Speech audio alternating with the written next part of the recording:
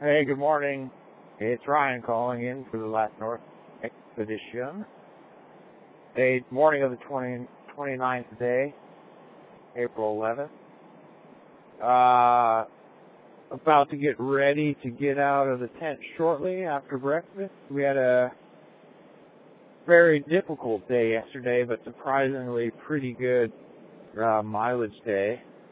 We keep talking about it, but this kind of just really still weather with very slow snow surface conditions keep on. So there's a lot of difficult shifts out there each day, just trying to pull the sleds. Our sleds are getting lighter every day, but it seems to be getting harder to pull them through this stuff because the snow is just sitting there, and it's really hard to do each hour plus shift pulling that sled, but we're staying positive and doing it. We're getting into some younger ice out here. There's more leads now, so we've been crossing a lot more kind of frozen leads and working our way through those little patchwork of systems there. Today it's sunny again. There is a breeze now this morning, a cold breeze. It probably isn't going to do anything for the snow surface yet because it's not enough to harden that up. But maybe there's some wind coming, which would do wonders for us to be able to ski faster with those sleds sliding across the surface instead of dragging through.